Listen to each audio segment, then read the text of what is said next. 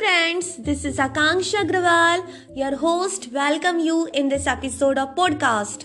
So friends, today is Sunday and I hope that you have planned a grand time to spend with your family as well as with your friends. Friends, in the previous episode, I shared with you a piece of information about the brain hormones which impact our behavior, sometimes positively and sometimes negatively. Our mood gets changed because of those hormones. But today, friends, I will tell you a big idea.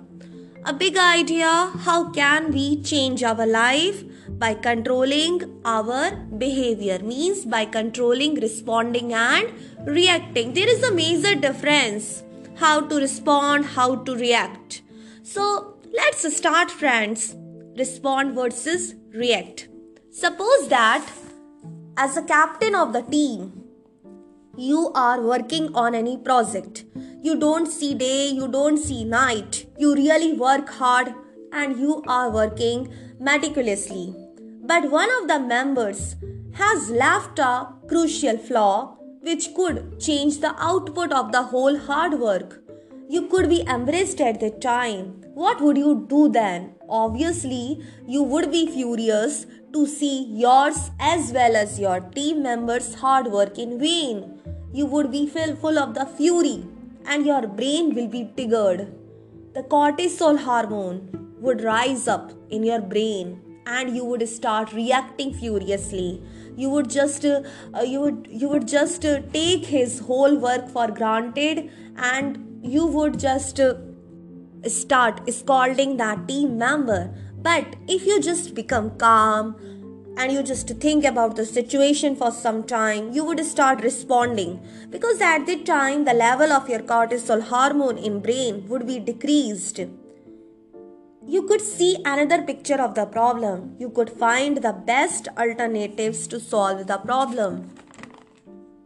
After some time, you would definitely call that member to ask the reason of his flaw. But this time, your mind would not be active on your intense anger majorly.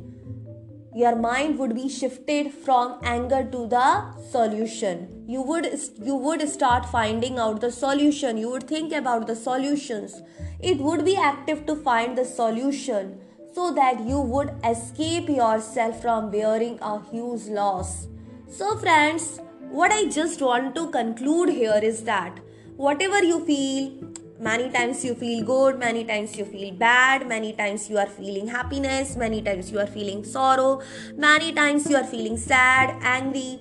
Okay, don't react instantly. Just think for some time before reacting. If you are just practicing of thinking before giving any kind of reaction, I'm damn sure that most of the people will not react. They will respond to the problem after this practice of thinking. So friends, I'm just leaving this podcast here with a great message that start responding, not reacting. And respond is always positive. Reaction may be negative many times because of the sudden circumstances which we never expect at that time. Okay, but respond is always positive. So I am just leaving here this podcast. So meet with you in the next podcast, friends. Bye bye. Have a great Sunday.